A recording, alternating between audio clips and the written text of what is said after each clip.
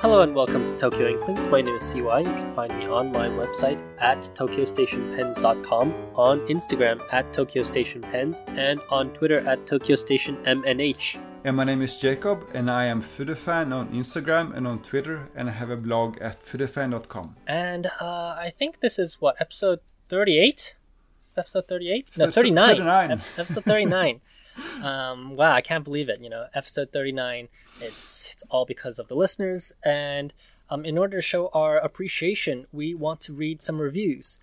And so, Jacob, you ready for some reviews? I'm hoping for some Moonman feedback. Let's see. All right. So unfortunately, no Moonman feedback for today, but we did get some reviews from people from different countries. So the first one I want to read is from Uni015 via Apple Podcasts from the Philippines. And Uni015 says, "Awesome podcast to get updated. 5 stars. I love this podcast for the latest updates and news about fountain pen and ink scene in Japan. CY and Jacob always have new and exciting things to share, which makes me want to get more pens and explore deeper down this rabbit hole. Other than news, I also learn more about the different intricacies of fountain pens and its history, which is always fun. The hosts are fun, and their sometimes conflicting opinions and views are what makes this podcast very interesting because you get different perspectives. ! Keep up the great work. Thank you very much, Uni from Philippines. Thank you so much. Yes, we don't always agree on filling systems and other topics. Cartridge and converters are clearly inferior. The next one we have is from the United States, and this is from Memslot via Apple Podcasts. Memslot says, "Excellent, 5 stars. There's much to admire in this podcast. It is interesting to see the world of Japanese pens and stationery through the lens of 2 genial experts." I don't know if we're experts or not, but thank you. What is especially impressive is the balance between information, news, and new products. Very hard to manage. A podcast not just driven by new products. Very welcome and consistently interesting. I always look forward. Thank you.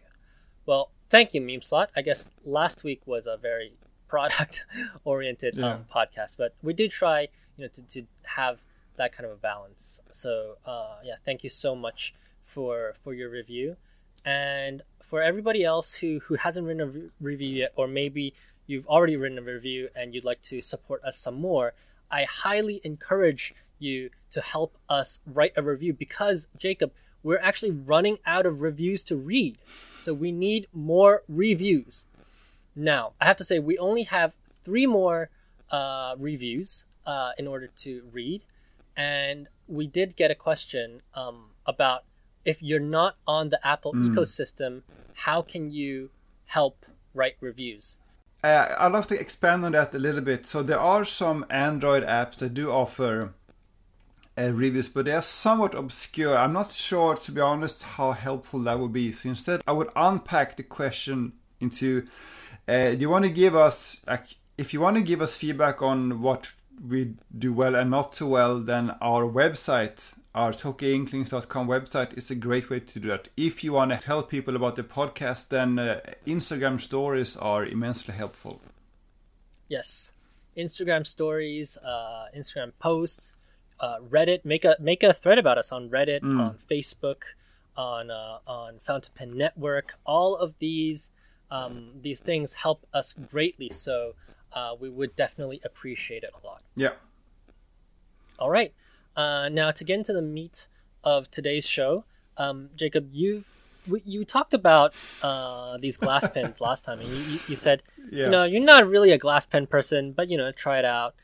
And since then, you got another glass pen. Yeah, this is escalating fast. Yeah, so last time, in the last episode, I talked about how I got my first ever glass dip pen. And now we're here 2 weeks later, and I already have a second one. So I had some time off work this week. So Alessa and I, so Inky Rocks and I, went to Okamotoya in Toranomon in Tokyo.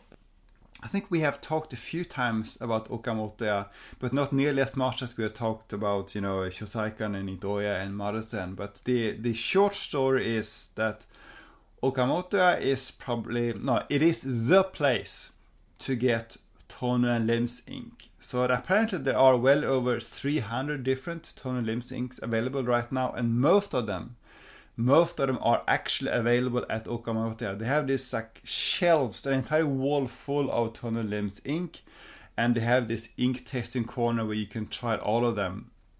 But of course, as we've said a number of times, Toner and Lims ink and glass pens, they go hand in hand, because especially many of the recent Toner and Lims ink releases, they have been made for the glass pens. So, a combination of shimmer and pigmented and more or less experimental inks. So of course, Okamoto also sells glass pens, and they have a lot of different glass pens available, including some that are quite hard to find elsewhere. So Alessa and I spotted this glass pen with a stub-like nib, and I think last year after Inkunuma maybe, or sometime last year, we talked about this Tooth glass pen with a ribbon nib, right? And that was very popular. I think continues to be very popular. I found the Tooth nib a little bit hard to use, maybe because I'm left-handed, maybe because it's too broad, I'm not sure. But this one, the one that I found at Okamoto, it just perfectly suited my handwriting. So I tried a few inks and I was quickly sold, and it was only one of them available, so FOMO kicked in, and I had to get it. Yeah. And of course, Alessa wanted it too, and she knows that I tend to get bored with pens after a week or so. So she's already waiting for me to get bored with this one, so she can buy it from me. But I'm not sure it will happen this time, but we'll see. But it wasn't clear to me what brand this was, because I completely forgot to ask at Okamoto, and the labels were kind of confusing. So I went home and I looked at the latest issue of Shumi no Bungobaku. So we talked a few times now about how the latest issue of Shumi no Bungobaku is this glass nib special, right? They feature a lot of glass nib creators and artists. And I found my newly bought glass pen in Shumi no Bungobaku, and it turns out that this pen is made by an artist or a studio called Hanabi Glass Studio in Yokohama. And what's interesting to me about Hanabi Glass Studio is actually made, as far as I can tell, there's this American guy, or a guy born in the US, who at one point moved to Japan and started his own glass studio in Yokohama, and he's making these pens, and they're actually available online, which is kind of unusual for these popular glass pens. Yeah, and Lucas Mahoney, he speaks English, so yes. I'm sure that if some of our listeners want to contact him, I'm sure he'll be happy to reply if he has the time. So I think that's something that's a bit special about him. Easier communication, and I don't know. Maybe we need to have him on the show, Jacob. Maybe I think so too. I think so too. Yeah. Yeah. And yeah, he has this online store, and he ships, as far as I can tell, to any destination he can send to with EMS or a Yamato. So if you want to get a glass nib with a stub nib, then this might be one option. Just a word about the nib itself. Yeah. One of the cool things about these glass stub nibs is that you can also use them as architect nibs, because of just the way that the ink flows from the side of the grooves. Whereas on a fountain pen, you can still do it, but it requires you to hold the pen in such a strange way. So that's another element of the glass pen that yields flexibility, I suppose. Yeah. That's definitely true. I also got some inks, or I borrowed some inks from Alessa. And those were these... there's this Chinese brand that suddenly shows up everywhere on Instagram. And I'm sure I'm going to mess up the pronunciation, but Fan Yan Tan, or FYT as it's shortened. And the thing about this FYT inks is that they are, most of them, if not all of them, are chroma shading. So they have like similar properties as Sailor 123 and some of the Troublemaker inks. Yeah. Which is very interesting because we talked to Ishimaru-san, and he says he's not sure how to make chroma shading inks, and it's a happy accident if he managed to make one. So here we have this Chinese brand that seems to have figured out the formula and is selling, as far as I can tell, only chromo shading inks. I suspect that this might be the first Chinese ink brand that it becomes more or less widely available in the West. Or at least I wouldn't be surprised if we within weeks or months see Fanyantan show up on the Shigures and Yosekas and Jet Pens. That's my prediction. I think Shigure might get them. I'm not sure about Yoseka. I think like these Fanyantans, they don't have a retailer, right? Like you have to buy through like the Taobao or like the AliExpress. Yeah, exactly. But that's why I think it makes more sense for relatively small retailers to talk to them directly and figure out a way to import them. Right. So they've been pretty popular in Asia, at least for at least a year now, or a year or two. And Freya from Singapore, yes. A good friend of the show, often writes with these Fanyantans. It's easier to get stuff from Taobao there, out in Singapore as well. And they're just beautiful. But I do know that sometimes they don't play well with certain paper. So I think I personally don't have experience with them, so I can't really tell which paper they don't play well with. But I think if you're using something like Tomoe River, should be okay. There's a fairly recently released Fanyantan ink set that comes in this beautiful wooden box. I'm very tempted to get one of those. Yeah, and there's actually a couple other Chinese makers of ink. So, for example, I think Ancient Song was one that was pretty popular. I really wanted to get one, but impossible. There's one called Kaze, and that one seems to be pretty popular with like shimmery inks as well. But again, it's only like available through these Taobaos. Yeah. So it's pretty hard to get. And then there is Become Fish. One word, Become Fish. Yeah, there's that one as well.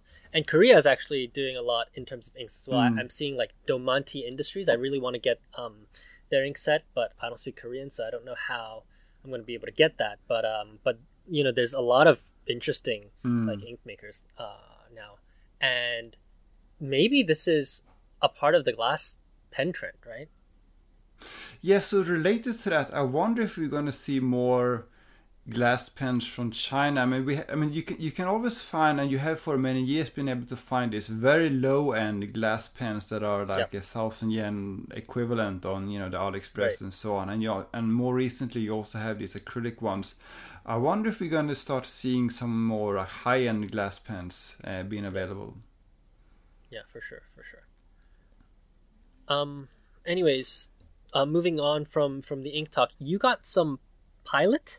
Yeah, well, I've been for a while now on like a Pilot buying spree, and I found I got one more. So I found a Pilot Custom 743 with a soft or an SFM nib that for a very good price that I had to get. So I have previously tried Pilot's number 5 size soft nib, and that was actually too soft for my taste. I also tried the number 10 size soft nib, and that was also too soft for my taste, but I've always heard that the size 15 nib, so the nib size you get with 743, that they are stiffer in general. I mean, we know that's true for the Falcon nib or the FA nib in particular, but I heard that it's true in general. So for that reason, and because the price was so good, I wanted to try this size 15 SFM nib, and it is actually noticeably stiffer, noticeably less soft than the smaller ones, to the point where I would describe it as kind of,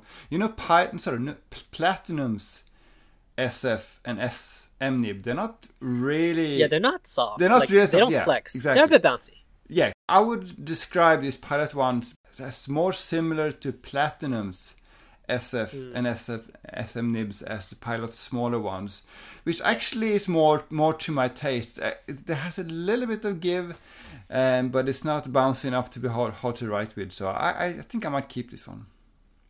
Yeah, I mean, how long you keep it? That's the question. There's no such thing as a permanent collection. Yeah. So I also bought some Pilots, one on your advice actually, and I just sent you some pictures. What advice Because did I give you again? I bought two Pilot. Yeah, the BB ones. Yeah, sure. Yeah. So so one of them I got from Mercari, which is a size 10 BB, and the other one is a size 5 BB. And can you see the pictures? I'm looking at them right now, and one of them seems to have more tipping than the other. Yeah, so the size 10 one, that tipping, doesn't that look really small? But the thing, yeah, it does for sure. But when you buy secondhand, you never know if someone has tried to grind it right. That's always the risk. Yeah. And so I took it under a loop and I checked it, and it does not seem like it has been ground. So what I suspect is that maybe this is just an older version of their BB nib, which is, I think, certainly possible. But it means that I won't be able to use it for what I wanted to do, which was stack it. But I just did find that like pretty interesting. And it's definitely something that I'll have to look out for in the future when I buy stuff, because these older nibs, maybe they had just less tipping in general.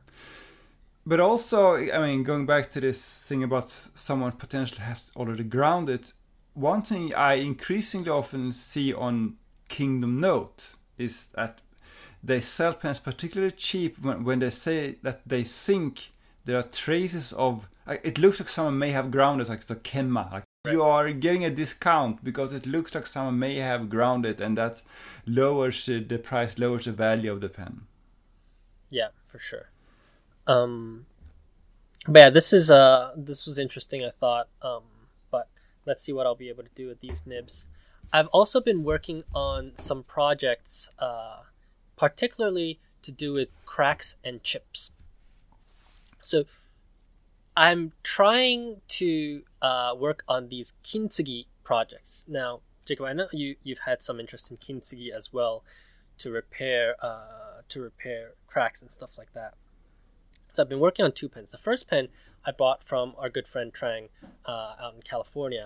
It is a Burgundy Mont Blanc, and the section had developed this huge chip. So the whole thing was gone. And the second one is a customer from Niigata, and this customer sent me their 146 to tune up, and I told him, hey, there's a hairline crack in your cap lip. I'm sure you've never noticed it before, but it's definitely there, and either it will continue to develop or it won't. I can't tell you the answer, but if you want me to, I can try out this new technique for you. So I've been working on these two Mont Blanc pens, and I have to say it is coming along quite nicely. And I know Hiroko did say previously that she didn't really want to do kintsugi because she doesn't know like how the crack will remain. But yeah, I think what she did was that traditionally for kintsugi, what you do is you mix urushi lacquer with a bunch of different things. Like there's komugi, like wheat, like powder and stuff like that, and then you add like these like cotton things, and you add like a bunch of stuff to make the filling. But modern kintsugi, you can also use epoxy putty, and I found by using epoxy putty, it actually bonds pretty well. And then after that, I can apply the lacquer to cover the entire thing. And what I'm finding right now is that it works pretty well. It works pretty well. So I've been working on it. I should be done at least by tomorrow. So I'll probably have some pictures to show. And I did show a work in progress on my stories as well. But that's a little something that I've been working on. Only time will tell how well this worked, right? Because it's hard. You can't really declare victory after a few weeks, right? What Hiroko is saying is that once there's a crack, it might expand over time, and whatever work you did initially to try to fix it, it's not going to do anything in the end. Yeah. So in order to avoid that, what she's talking about is if the crack's in a straight line and you don't break the piece off. Because in kintsugi, even not for pens, right, just for like ceramics and like glass and stuff, it's possible that the crack continues to develop. So what I've been doing is I've been cutting. So the Mont Blanc 146 that I received, it was just a hairline, but I cut the entire piece off. So I stop the crack. So I cut a bit beyond the crack and I make it like a semicircle. So I'm hoping that will be better. But yeah, again, as you said, only time can tell. Yeah, I'm more concerned about the gold powder rubbing off, because obviously it's in a position of friction. So so we'll see about that. Yeah. All right. And I've been also trying to sell a bunch of pens, Jacob. I sold a lot of my Realos. You had a comment about this previously. I still have like 3 or so. I sold a bunch of my Realos. Of course you did. Because I've been buying some pricier pens recently, and so this is the thing that nobody wants to talk about. But I have too many pens, and I want to reduce my collection by number, but I can potentially keep the value. So I bought a few pens here and there, and I have some pens on order. So I'm trying to sell my pens, some flex, some vintage. But yeah, it's been going fairly okay. But yeah, that's not really an acquisition, but more like a de-acquisition, right? For the last few years, anyone who has bought a limited edition pen, especially a limited edition Platinum or Sailor, and has kept it in relatively good condition, that has been a pretty good investment. Yeah, we'll see how far that goes, but I definitely want to just get rid of them now while I can. Because I remember I at one point I had like over half a dozen these Wagner pens. Now I regret selling them all. Yeah, because people didn't know what Wagner was until we started the podcast. Yeah, exactly. It's all our fault. Yes, it's all our faults. Anyways, so I've been doing that, but I've also been trying to help Penguins Creative, April from Penguins Creative, get this glass pen, this melon soda glass pen. And oh my god, I think there's a melon soda trend on top of this glass pen trend, because I feel like melon soda is everywhere now. And so this melon soda glass pen, I believe, is made by Parapen it's in conjunction with Furukawa Shiko. The ones that make that what's it called, Suebumi? Yeah. I think so. I'll send you the link on Instagram so you can check it out. And this glass pen, I mean, my god. So this is the third time that they're selling this glass pen. Usually, like the first time, it might sell out in like a few minutes, right? Normal. Second time, it might still sell out in a few minutes. The third time, usually it kind of slows down. So I had this item in my cart, right? And they start sales at 12 o'clock. I have it in my cart and just click the checkout. It's 12:02. It's all sold out. That sounds like a Kingdom Note type experience. It was insane, Jacob. I mean, like, there isn't even enough time for you to create an account that they require you to in order to buy this pen, and it's just absolutely insane. And then this morning, I'm not sure if you've seen it already, but if you go to Ancora's stories, you'll notice that even Ishimaru-san has gotten on this melon soda trend. So he made a melon soda ink for Ancora. I haven't noticed any melon soda trend, but maybe I've been at home too much. But there was some melon soda Sailor pen recently, right? Yes, at Ancora as well, and I did buy that. They had also the melon soda converter. The interesting thing about this ink is that I overheard the shop staff saying that they're going to try to make this a series, like a collection, and it says Ishimaru-san no Gokigen ink.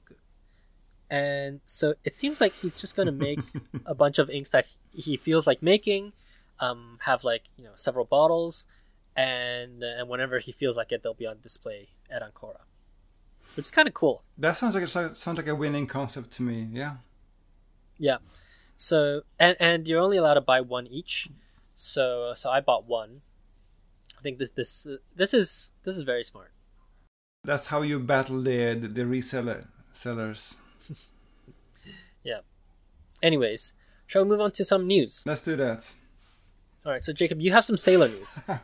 Yes, some mildly interesting Sailor news. So last time I talked about how Sailor had released their abbreviated earnings report, the so-called Kessan Tanshin, that has the summary numbers but no real explanation, no breakdown by business segment or anything like that. Now they have released the full length one, and there's a little bit more information that is somewhat interesting. So one thing I found interesting was that if you look at the stationery segment, the profit margin has increased, and they explained that by larger portion of the sales being fountain pen sales. So what they're saying is that they have bigger profit margin on the fountain pens than on whatever else they sell. So which would be like inks and standard pens and whatever else would be within the stationery segment, which surprised me a little bit. I mean, I'm not surprised that fountain pens have a good profit margin, but I thought ink in particular would be good in that sense. For the profit margin? Yeah. And you're saying that it's low? Well, I'm not saying that it's low, but I'm saying that they are, according to Sailor, the profit margin has increased because fountain pens now account for a bigger portion of the overall sales. I see. So that's really interesting that they didn't say anything about this glass pen trend. Yeah, because Sailor doesn't really have anything there, right? Yeah, but your sales can be affected by things that are not your products, right? Yeah. So, I'm pretty surprised they didn't say anything about that. Considering that even Ancora they sell glass pens, so I'm sure they're aware of this trend. I mean, I don't have any numbers. Maybe this is just in my head, but I get the impression that we don't see that many Sailor ink releases nowadays, especially not that many experimental, by which I mean shimmering or pigmented or metal filings or all the weird. Well, they never had that though, right? Sailor just stick to chromo shading. Sure, that's true, but that doesn't mean that they can't change that. And if they recognize this being a trend, you would perhaps think that they could do something about that. But some of the retailers that for the longest have sold only Sailor, Gotoji, regional exclusive inks, more and more of them are now offering, in addition to Sailor inks, also Tone and Limbs inks, right? And most of the new inks you see from those retailers are not Sailor inks, but Tone and Limbs inks, I would say. Yeah. I mean, Sailor had done the Thanksgiving series with Giftionary Delta. The first one, Daybreak, I think it is really great. The second one, for some reason, they decided to name it Lucifer. For some reason, I mean, they called it the Morning Star. I don't think they understood the implications behind that. Right. And then we also have Kamogawa. So I'm not sure if it's because Sailor's not doing anything, or the retailers aren't doing anything, or if it's because now we're seeing so much more of those Tono Limbs. However, I will say that before, when you think of Gotochi ink, you would think of Penna Maestro from Shizuoka. Right. Kobayashi, right? Yeah, Kobayashi. You think of that series, right? I think they're doing less of the full series stuff and doing more one-off or slowly building it out.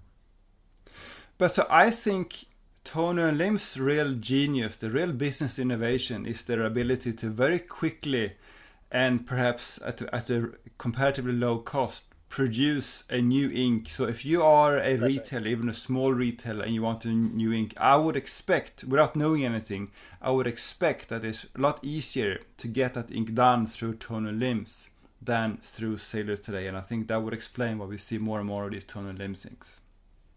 Yeah, agreed. So that's one. The other thing I wanted to mention, if we may have talked about this before, I can't remember, but so Sailor's capex has increased, and the reason for that is that they are building an all-new factory, or they are actually rebuilding their entire factory in Kure, on their historical site in Kure.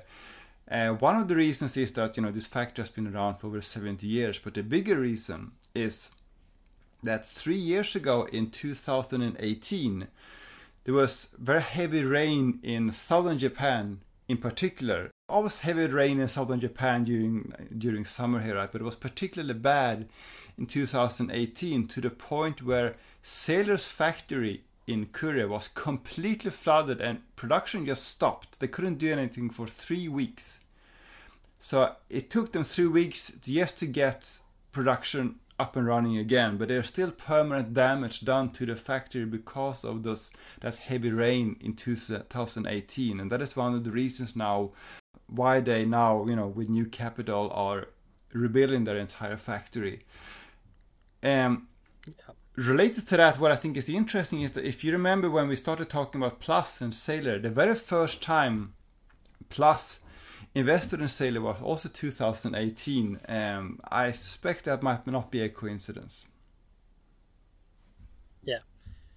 But yeah, I definitely think like that was probably when they really needed to cry for help. Yeah.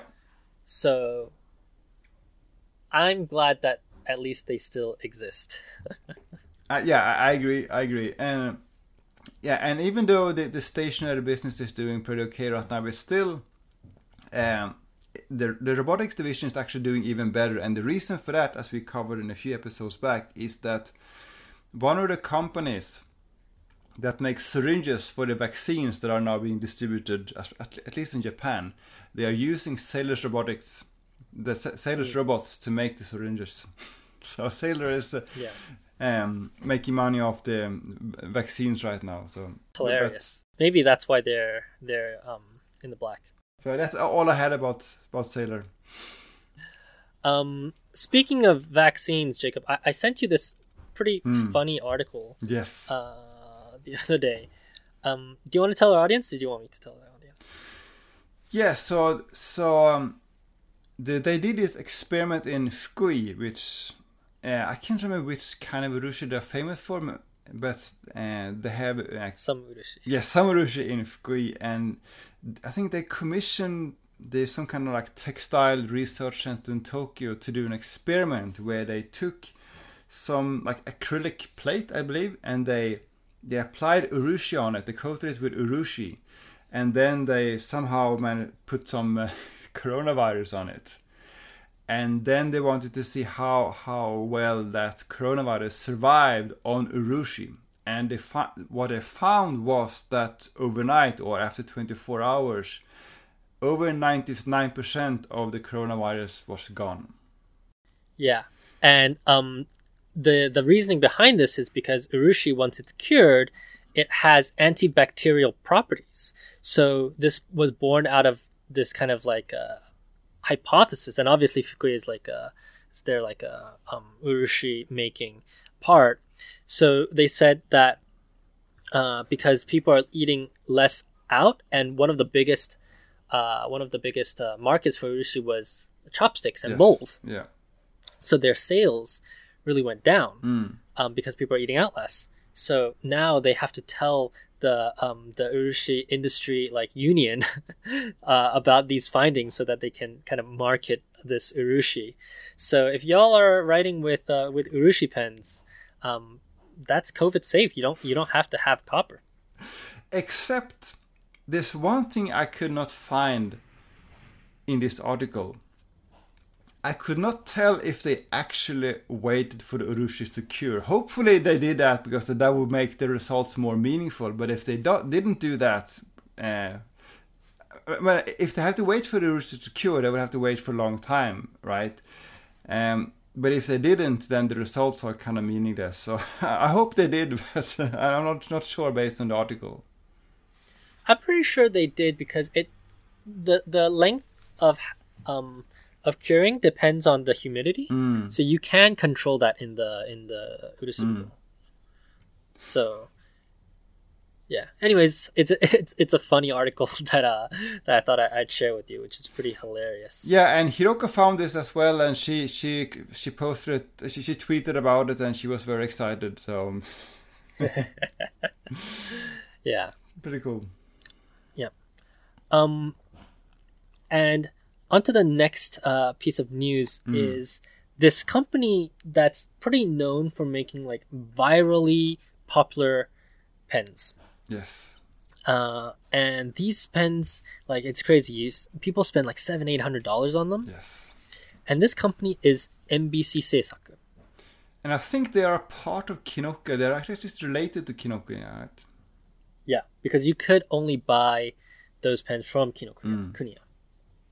So they've come out with a new pen, Jacob. I think you or someone posted it in our Instagram group chat, right? And what's interesting about it, first of all, this is not a Sailor pen. This is their first ever Platinum 3776. Yep, that's right. And tell us the theme. Well, let's start with a good thing. What I like about this pen is that it has a pretty cool engraving with the little peach on it, and which is totally an inappropriate emoji. Well, yeah, depending on situation, yeah. But it's also at least the nib is rose gold plated, and looking at the photo posted by Addicted Planner Stickers, I think yesterday or today, I'm now starting to think that the entire pen, as in both the cap band and the clip, are also rose gold plating, although the NBC's own Instagram post doesn't seem to say that. So if that's the case, that's something I do like about it. Before I talk about what I don't like about it, what's your view on this pen? I know a lot of people love like rose gold plating. For me, it's like, it's not a deal breaker at all. But I think, it's a platinum. It's a platinum 3776. So I'm not the target market for this for various reasons, and I rarely buy these store exclusives, limited editions, but I can still appreciate a thoughtfully designed, a well-made one, and I think that Pentanote and Hachimonja in particular, but also sometimes Nagasawa, and credit where credit is due, even Mori-san with his Wagner Platinums. Some of those pens are really beautiful, and there's really thought behind it. This pen, to me, looks like the very dictionary definition of a parch bin pen. I don't get the color combination. I disagree. Okay. I think that the pen looks like apricot peach tea. I think the pen is super on theme. The thing is, apricot peach tea, that color, is not very pretty. So when I saw NBC's own Instagram post, I thought just like Alice, I thought maybe there's some gradient here. I mean, maybe it's not too bad. But when I saw Addicted Planner Stickers photo, first of all, her photo, I mean, no complaints about her photo. 100 times better. Yeah, I mean, she does beautiful flat lace and so on. But you could see more clearly what a pen looks like in her photo, and to me that's just random parch bin. I didn't like it at all. But again, I'm not. Yeah. I mean, that doesn't really matter because I am not the target audience for this pen. I don't like it either. I just think the colors like I think it looks like apricot peach tea, but I just don't like those colors to begin with. And some things that look nice in nature don't necessarily look nice as a combination on products. Yeah. I think this is one of those. Interestingly, they also came out with an ink, a matching ink, and that is it is a scented ink. It is not Sailor, it is not Platinum. I don't know where this comes from. That's what I'm wondering about too, because if Sailor is not making the pen, you wouldn't expect him to do the ink, and even though Platinum has its own line of inks, I have never seen any like custom-made Platinum inks like this. So yeah, I don't know who's making the ink. They haven't given us any hints. I'm really curious about that. And it also is not it doesn't look like a tonal limb thing. It doesn't mean it's not, but based on the bottle, it's not something I've seen before. And if it was a well-known ink maker, I would have expected them to say that. Yeah, and oh my god, so I just opened the app. Sorry, not the app, but I opened the Twitter, and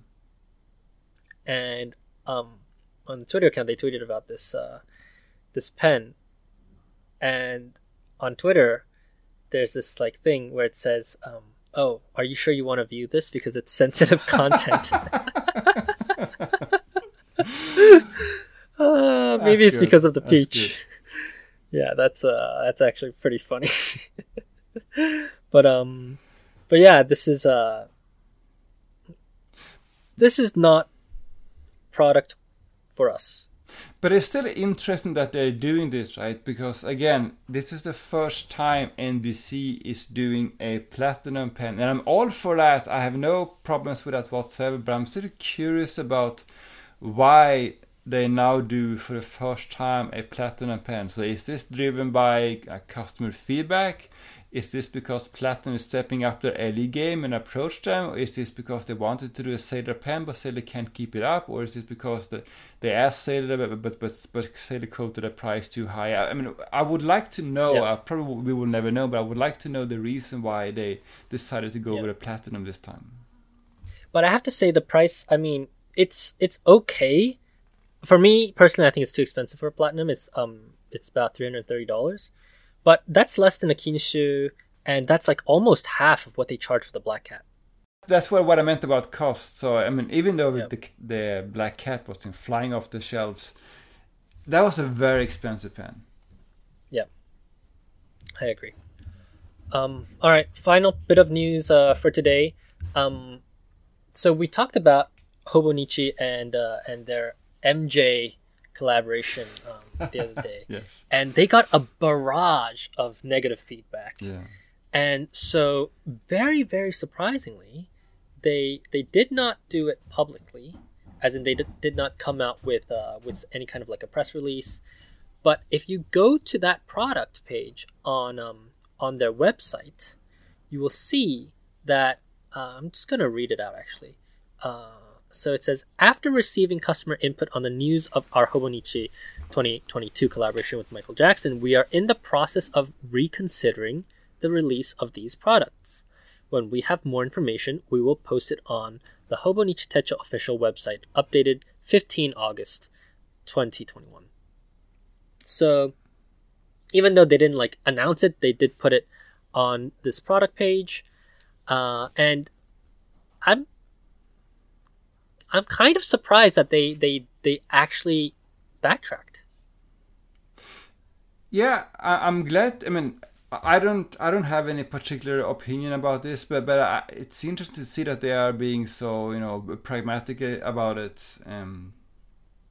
Yeah, but I wonder how much money they would lose from not doing the release, because they must already have all of the products. Yeah, sure, but it's also always about risk calculus. They might lose money if they still go ahead. So yeah, it's So, decision. Anyways, I mean, it's a huge hit for Hobonichi for sure. But that's very interesting. And so, even though it says they will reconsider the release of these products, I went to Tobichi today, which is their actual store, and they had a preview event going on. And it was not there at the preview event. Because otherwise, what I almost half expected them to do is to just release it in Japan and not tell the rest of the world. Yeah, that's what I thought as well. But apparently, it does look like it is cut from their lineup. So I mean, we'll see in a few months when things get more clear. But I think it's pretty interesting. Yeah, for sure. All right, let's do some Q&A, Jacob. Let's do that. All right. So, first question. It's from Vladimir from IG, Instagram. He says, here's the setup. You find that one ink, you know that you won't need any others in this color because the best ones will only come close but not replace it. Naturally, it's limited and naturally costs an absurd amount. Let's, for the sake of it, say 2,750 yen for 30 millimeters. How much ink is enough ink, and does it have to last you a lifetime? Well, I don't really buy the premise, because I think for almost any ink you find, like if you find some obscure like Sailor Gotoji ink from Tottori or whatever, you could probably find something that is almost exactly the same from, Diamond or Toner Limbs or Robert Oster. So to give an example of that, a few months ago I went to Itoya in Yokohama, and Itoya in Yokohama, they have this ink bar where you have these ink recipes. So you can say, I want ink number 59 Evening Rose, and they blend it for you on the spot, and you get your own little bottle of an ink number 55 Evening Rose. So I got 2 inks that I thought was really nice. I didn't think I had anything like it. I went home, I swabbed them, and I compared to my existing swabs, and I realized I had basically bought clones of Maruzen, Athena, and Parrot Iroshizuku Edo Murasaki. So unless you're talking about, the label or, the name or the particular shape of the bottle or some combination of that, I don't think there's such a thing as, the one and only ink you can never replace. So that would be my answer. And also, I'm against hoarding in general. I would only buy one ink, one bottle of any ink. What about you? Except for Maruzen Blue Black, right? I did buy a second bottle of a Maruzen Eternal Blue only because I so strongly dislike Sailor's vase bottle. I want to get rid of the vase bottle and have a new one in the original traditional, what you call the pill bottle, and I would much rather have that. Yeah, so I also don't buy the premise, not because I don't think there's these unique inks, but I think if you have more than 10 bottles of ink, you're never going to use them all unless you're a nib grinder or, you're like creating art, like splashing the ink everywhere. I have never seriously finished a bottle of ink that was not Konpeki, and that's only because I use Konpeki to test my nib grinds. Yeah. Let's say for the sake of it, it's this price for this much ml. I would get 60 mls. I think 60 mls is pretty reasonable. It's not a lot, so that's 2 bottles. But otherwise, I don't really fear me using all of it because I'll give you an example, right? You like burgers. You go and eat a gourmet burger. It's the best burger you've ever eaten in your life. That doesn't mean that you don't go back and crave a Big Mac sometimes. So even if that's your favorite ink of all time, you're still going to use other inks. So I don't really think that, this is my forever ink, forever and ever. However, if you're only using one ink, then I'd say you can buy a bit more.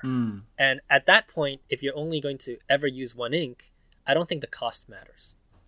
Yeah, I think your point about, there's also another ink you want to use is a very good point. And to me, that goes back to this whole idea about glass pens. And what I mean by that is that I might ink up, 1 or 2 fountain pens with some inks that I really, really want to use. I want to use some Eternal Blue and I want to use some Edo Murasaki. I've been waiting to use those inks. But the next day, I have a look at my ink shelf and I say, hey, I haven't used, Maruzen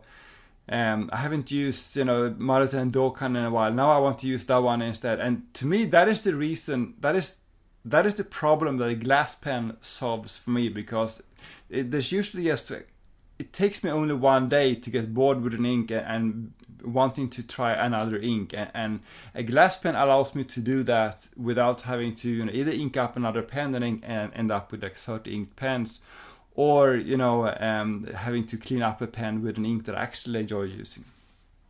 But even though it solves that problem, it doesn't solve the ink is very expensive problem, right? So if you want to save your inks, don't buy any glass pens. but I have never had that problem because if anything, I want to use up my inks, right? I want to shrink my shelf space. Yeah, I agree. All right, second question. Hey guys, it seems like part of the fountain pen habit is to find that quote-unquote perfect pen, whether it be the way it writes or looks. I actually like the idea of having quote-unquote the pen, Right. which I can use for work, journaling, or just jotting notes down. I know that for most of us, having the pen is not going to happen, but I'm interested to know what your version would look like. What nib, brand, grind, bow design, materials, filling system, and ink would you pick? Love the podcast. Cheers, Tom.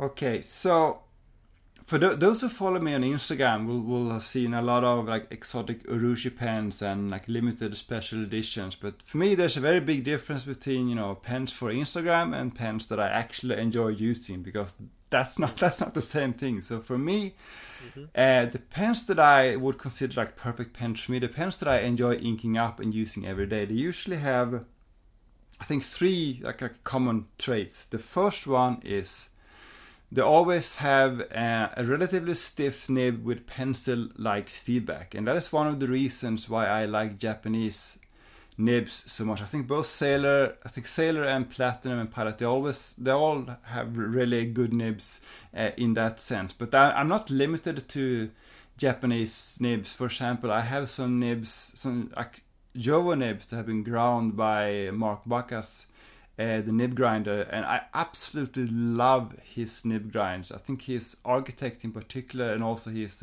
Predator, he's really dialed in that pencil feedback just perfectly. So those are examples of like nibs that I enjoy using and I would want to have in my perfect pen.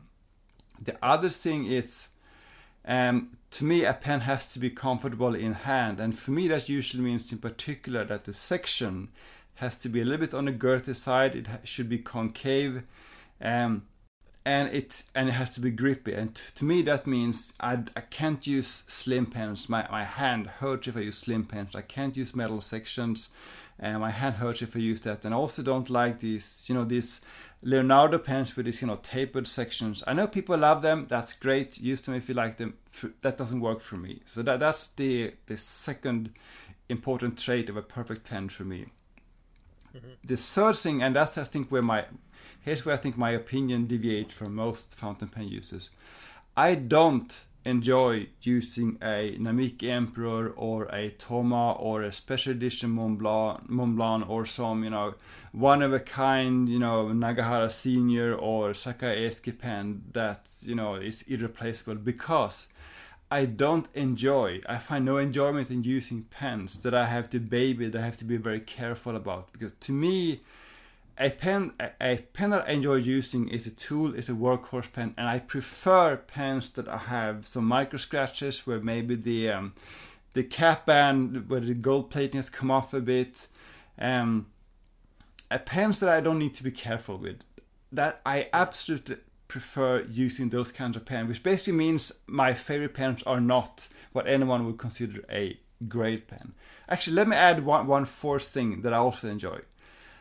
I don't particularly consider large ink capacity to be an advantage, because that's not how I use my pens. That is not really a meaningful use case for me. But I do consider ease of cleaning to be an advantage. I do consider the ability to use a saturated ink without staining the barrel to be an advantage. I do consider the ability to prime the feed an advantage, and for that reason I gravitate toward cartridge converter pens. So what all of this means is that the answer to this question is that my perfect pen is a worn second-hand Pilot 743 with some interesting, posting or Waverly or caution. It's a super boring answer, but that's my answer.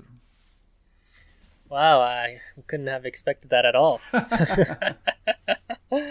Of course, jokes aside, I think for me, a gold nib, coarse nib so that I can grind it down later maybe, a 1/4/6 sized Pilot Custom Heritage 92, where you can disassemble the section. I think that would be pretty perfect. So I think the Leonardo Momento Magico, that actually comes pretty close to a perfect perfect shape and size for me. All right. That was a surprisingly fast, short answer from you.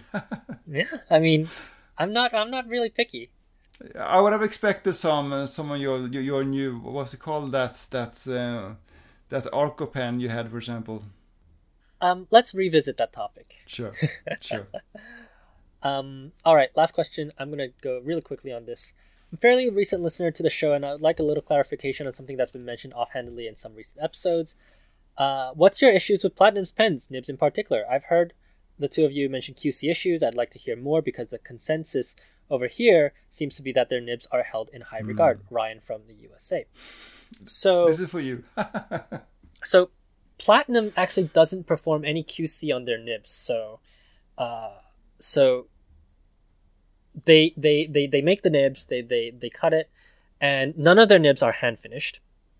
They just tumble dry them and then they just slot them on pens. And I know this because I was told this by a shopkeeper who had talked to the nib person at Platinum, who's been working there for like 5 or 6 years now.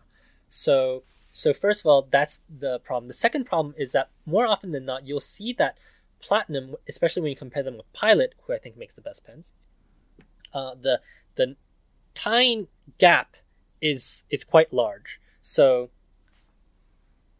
what this can result in, I'm not saying that it won't write well, but what it potentially results in is maybe some kind of a scratchiness, especially if you write with their UEF, where there's like almost no tipping at all. It could cause some scratchiness. I suppose that's also part of the reason why they have that very distinctive feedback, which some people like. For me, that's not a sign of good nib tuning. I think it has to just touch at the tip.